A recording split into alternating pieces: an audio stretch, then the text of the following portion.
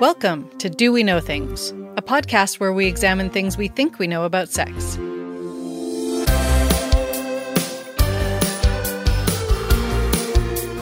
Content warning. This podcast will talk about relationships, animal research, and a bit about racism, but no specifics. Hi everyone, I'm Dr. Lisa Dawn Hamilton, professor of psychology and sex educator. Today on Do We Know Things, what the heck is oxytocin and what does it do? If you have heard of oxytocin before, you've probably heard about it as the love hormone or the cuddle hormone. Oxytocin, the love hormone. So what is oxytocin and why is it considered the love hormone? Oxytocin, also known as the cuddle hormone. And this cuddle chemical, it's oxytocin. So the in-love hormone is known as oxytocin. Sound familiar? Oxytocin has other nicknames too. It's called the morality molecule, the hug hormone, and although it is less catchy, I like to point out it's also the racism hormone. Those are just a few of the things oxytocin has been implicated in. But how can one hormone do all of those things? In this episode, we'll take a deep dive into the world of oxytocin research. We'll talk about why some people believe it's a panacea/cure-all to everyone's relationship problems, while to others, it's a love hormone that's not quite as cuddly as we like to think. That's coming up on Do We Know Things? But first, on the last episode, I talked about periods post-COVID vaccine. I had my first dose a few weeks ago, which is super exciting and such a relief. I was waiting to see if it would affect my period, but I didn't really notice any difference. I also didn't have any side effects other than a sore arm for about 24 hours. I'm so grateful to live in a place and time where we have access to vaccines. People in less wealthy countries do not have access to the vaccines I have access to in Canada, and that is a great injustice. I also wanted to note some misinformation that's been circulating where people are concerned about being affected by other people who have vaccines. This is bananas. You definitely cannot be affected by being around someone else who has been vaccinated for COVID. There is no such thing as, quote, shedding of the vaccine. I even read about a private school that's banning teachers from getting vaccines because they're worried about shedding. In the last episode, I mentioned that Dr. Kate Clancy is doing a survey about COVID vaccines and periods.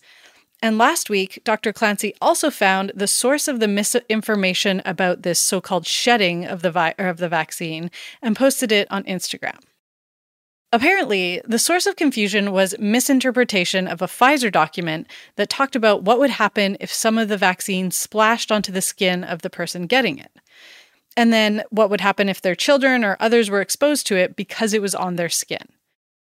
They called this, quote, study intervention due to environmental exposure, unquote. In context, it literally meant being exposed to the liquid of the vaccine because it was on somebody's body. But some people on the internet have taken it to mean that just being around someone who is vaccinated means you have environmental exposure to the vaccine. That is just not true. Once you have the vaccine in you, the only person it affects is you. Thanks so much to Dr. Clancy for bringing that source to light. Now, back to oxytocin. I first learned about oxytocin when I was 19 years old and read a book called The Alchemy of Love and Lust by Teresa Crenshaw, MD. As someone who now has a PhD specializing in hormones, I do not recommend this book. Much of what was in it was an exaggeration and in some cases fabrication to make things sound more interesting than they actually are, or to make it sound like we know more about hormones and the alchemy of love and lust than we actually do. But to 19-year-old me, it was basically gospel. Among other things, I learned that oxytocin was released in response to orgasm and that it was responsible for people bonding. Since I already fancied myself a sex education expert, I added this tidbit to my arsenal of info and proceeded to tell everyone this crucial info about how to make someone become attached to you. While the book was less than accurate, it kind of shaped my future. At the time, I was thinking about going to university, and after reading the book, I remember declaring to an older acquaintance, If I go back to school, I'm going to study hormonal psychology. The man I declared this to informed me there was no such thing as hormonal psychology. He had been to university and studied psychology, so I believed him. It wasn't until years later I had a TA in university whose research was on hormones and psychology and sex. Turns out it was a real thing after all. And now I study sex, hormones, and psychology for a living. Often we talk about hormones as though they control our behavior. But as I've mentioned before on this podcast, hormones only increase the likelihood of a behavior occurring. For example, we say testosterone makes you horny or oxytocin makes you love someone. But of course, it's never that simple. Hormones are not that powerful. So what is oxytocin? It's a peptide hormone.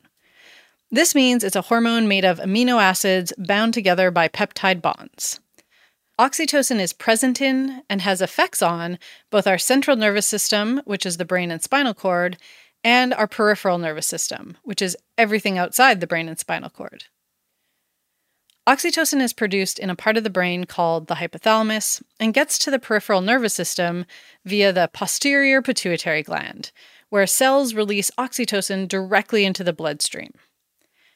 In the central nervous system, oxytocin can be released from neurons in several parts of the brain. I mention the central and peripheral nervous systems because oxytocin has specific effects depending on where we're talking about. In the peripheral nervous system, oxytocin has physical effects. In the central nervous system, it affects your brain, which can alter your psychology and your behavior. With all hormones, your behavior or your environment can alter the hormones, and then the hormones can alter your behavior and psychology. It's this ongoing reciprocal relationship. Let's start by talking about the physical effects of oxytocin, because these are non-controversial. Oxytocin is present in all mammal species. Mammals are defined by the existence of mammary glands that can feed young. Mammals, mammary. Oxytocin is heavily involved in mammalian birth and feeding of infant offspring. In the peripheral nervous system, oxytocin is responsible for inducing uterine contractions that occur when someone gives birth. It causes major pain, but oxytocin helps spit that baby out. Oxytocin is also responsible for the milk letdown response, telling the body to release milk via nipples. Breastfeeding itself actually also further increases oxytocin release. In hospitals, some pregnant people in labor are given Pitocin, which is a synthetic version of oxytocin.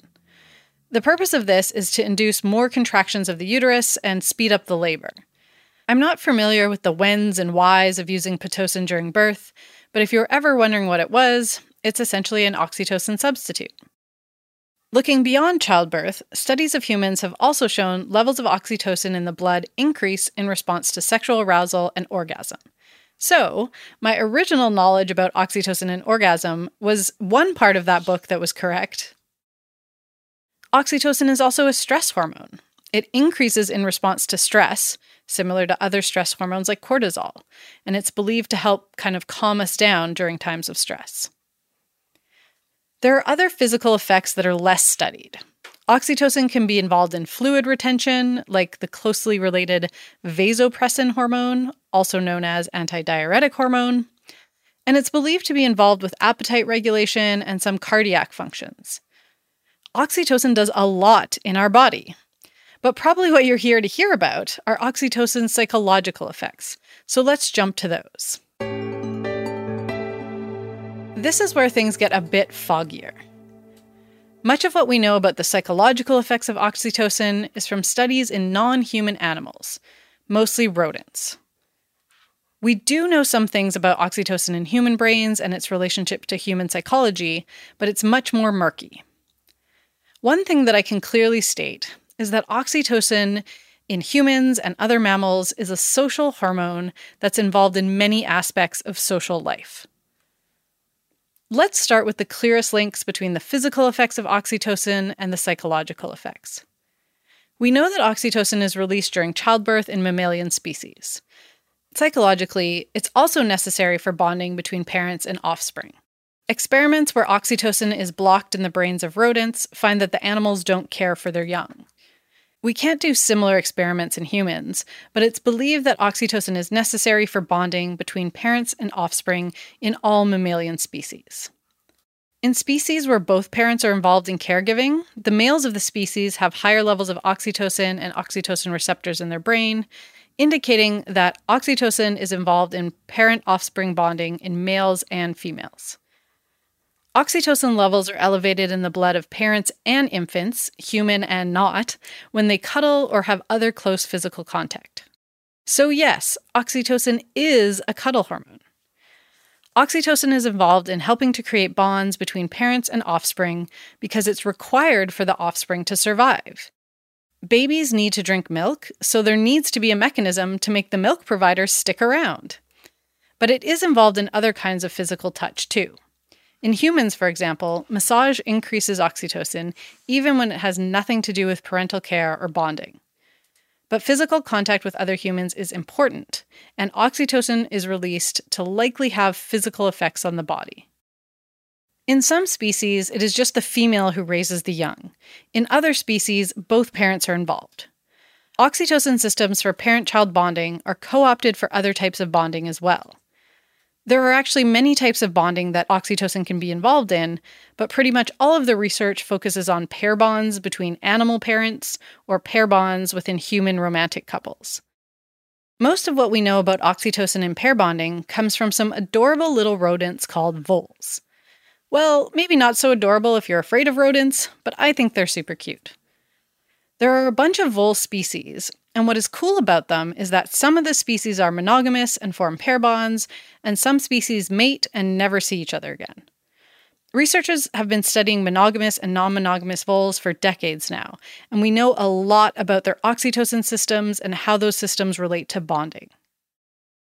Prairie voles are the most studied monogamous voles. Two prairie voles will mate and then pair bond. They will create an underground burrow to nest in and raise their offspring together. In many cases, their offspring also stick around and help raise other offspring. They're actually not always totally sexually monogamous, but they are socially monogamous in that they stay living with their mate. Compare this to the more promiscuous meadow voles. These animals will meet in a meadow, mate, and then go along their merry ways. The brains of monogamous and non-monogamous voles show clear differences in the amount of oxytocin receptors that they have. To have an effect, all hormones need a receptor to bind to in order to activate changes in the brain. The more available receptors, the more effect a hormone can have. If there's no receptors, the hormone essentially can't do anything. So the monogamous prairie voles have significantly higher levels of oxytocin receptors in critical parts of their brain compared to the non-monogamous montane or meadow voles. They also have higher levels of oxytocin circulating in their brains.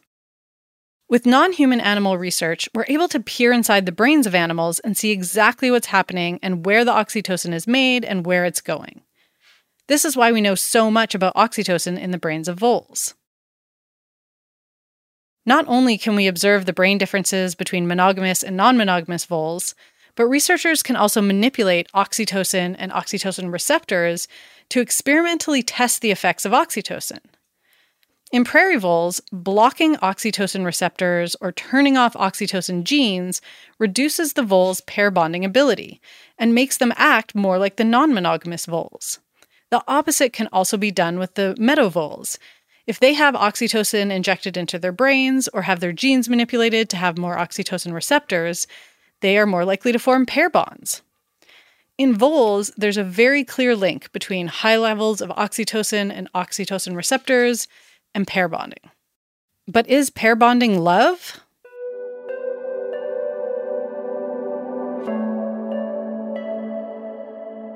As I've said, we know so much about oxytocin in non-human animals, particularly those voles.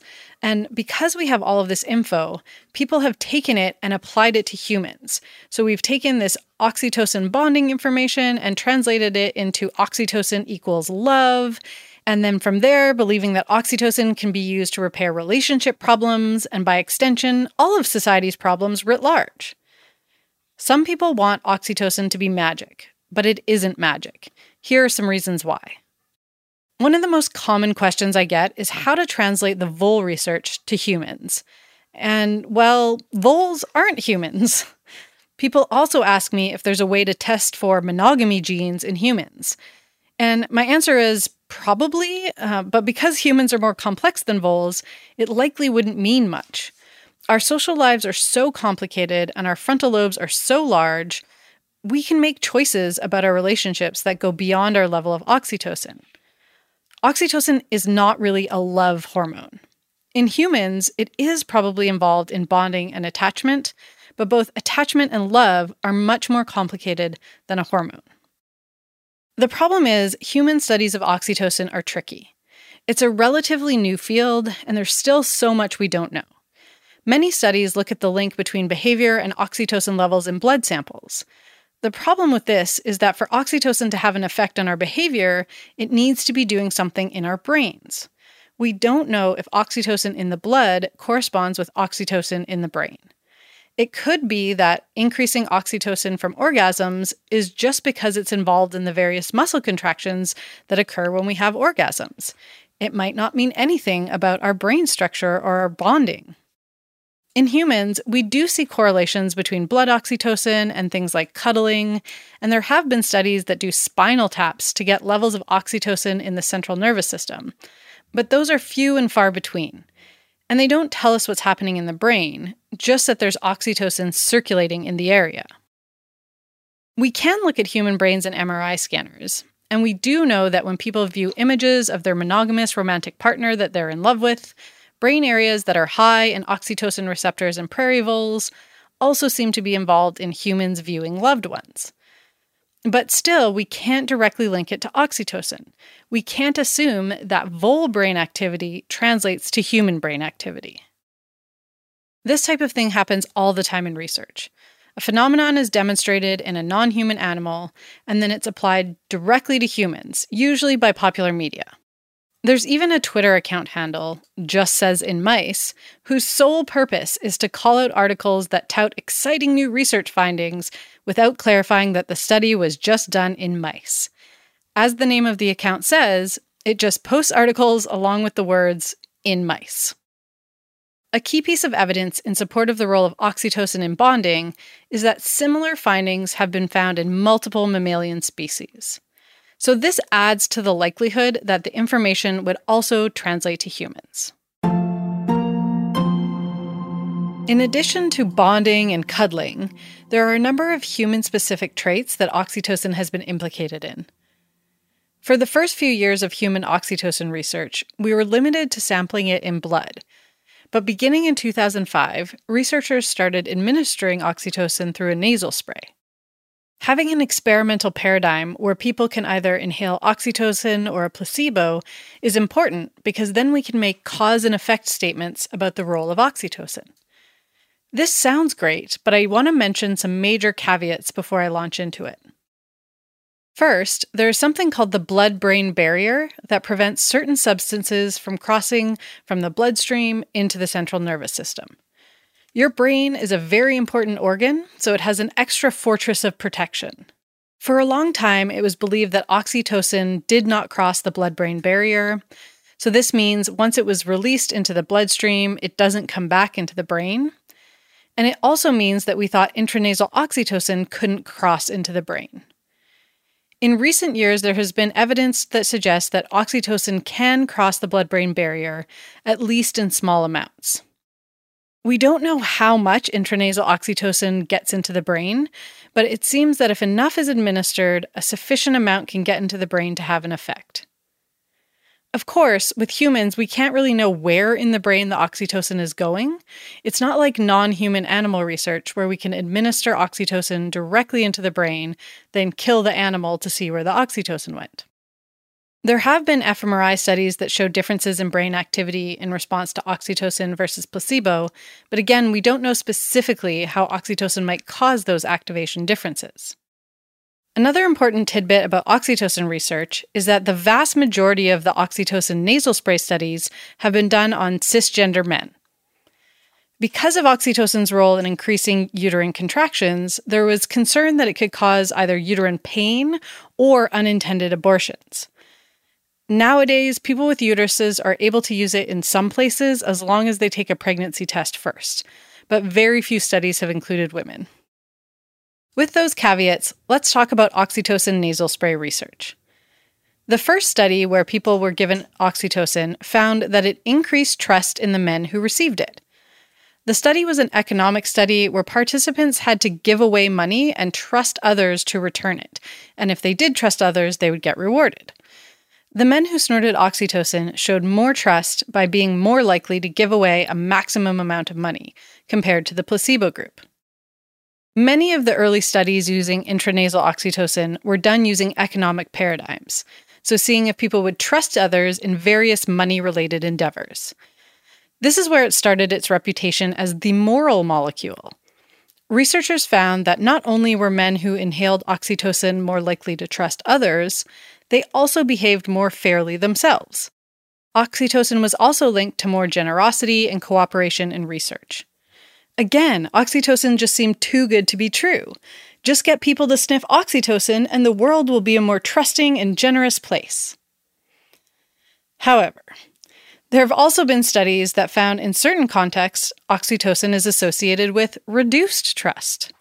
It seems that oxytocin may lead you to be more trusting, cooperative, and altruistic to those you already trust, those who you perceive as your in-group. Humans are really good at categorizing people into groups. When we talk about in-groups and out-groups, often people think of race. And of course, racial categories are definitely a major way in which people categorize themselves. But in-groups and out-groups can easily be manipulated. Take hockey, for example. In the NHL, Habs fans and Maple Leafs fans are bitter enemies. But if those same bitter enemies are watching Team Canada play the USA in the Olympics, suddenly the former enemies are now in the same in-group. Their behavior and biology towards their former out-group members changes. This is handy because it can be used to manipulate people into in-groups and out-groups in experiments. And we see that oxytocin strengthens in-group trust, but reduces out-group trust during competitive activities. So depending on who you're talking to or referring to, the effect of oxytocin differs. Even in non-competitive activities, oxytocin still seems to enhance in-group loyalty for existing ethnic groups. The trolley problem is a classic philosophical moral dilemma, recently featured in the TV show The Good Place. In moral psychology, this dilemma and others like it are used to assess people's moral decision-making. Participants are told there's a trolley headed toward 5 people who are tied to a track and cannot escape.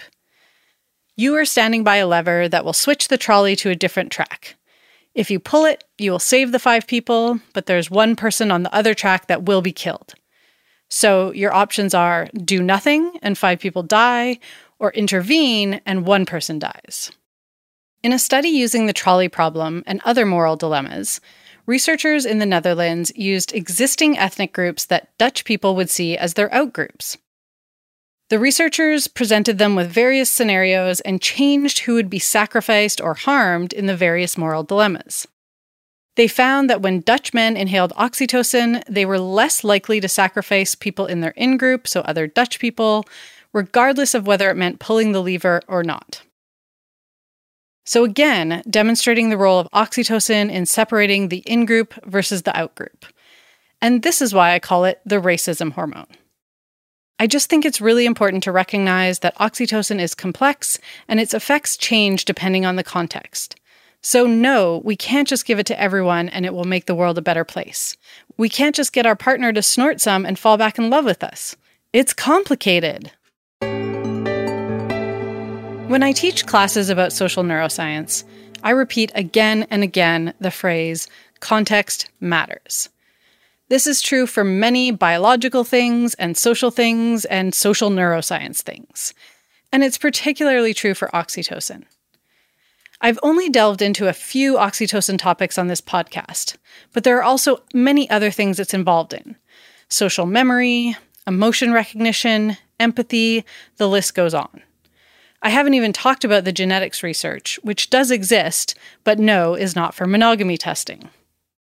It's likely that the functions of oxytocin in humans is similar to that of other mammals for the more basic functions, like bonding and attachment. But for more complex things like trust and distrust, at this point, the evidence in humans is shaky. We don't fully understand the role of oxytocin in humans yet, but that hasn't stopped people from writing think pieces explaining how to increase your oxytocin naturally, or how oxytocin can be used to enhance therapy or repair relationships. We have all had times in our lives where we have felt unloved or had conflict in our relationships. Who wouldn't want to fix that with a nasal spray? We want that magic. We want the easy solution. But oxytocin isn't magic, and it likely isn't the cure for all that ails us. I hope from this episode that you are able to take away the complexity that underlies oxytocin. It is absolutely involved with human social behavior, but it's not straightforward. Hopefully the next time you see an article proclaiming the glory of oxytocin, the love hormone, you'll know to take it with a grain of salt. That's all for this episode. If you have any feedback or peer review of this episode, I'm always excited to hear from you. You can send me a voice memo recorded on your phone, or just a written email to doweknowthings@gmail.com. You can find a script for this episode with references and extra info on the website at doweknowthings.com. All music and sounds in this episode are by Jeremy Dahl. Check him out at palebluedot.ca. Script assistance by Matt Tunnicliffe. I'm Dr. Lisa Dawn Hamilton. You can find me on Twitter and Instagram at doweknowthings, and you can email me at doweknowthings@gmail.com. Do We Know Things is released every second Monday, and you can find it anywhere you get your podcasts. Of course, I would love it if you could subscribe and rate and review the podcast on iTunes. Thanks for listening. I'll talk to you next time on Do We Know Things.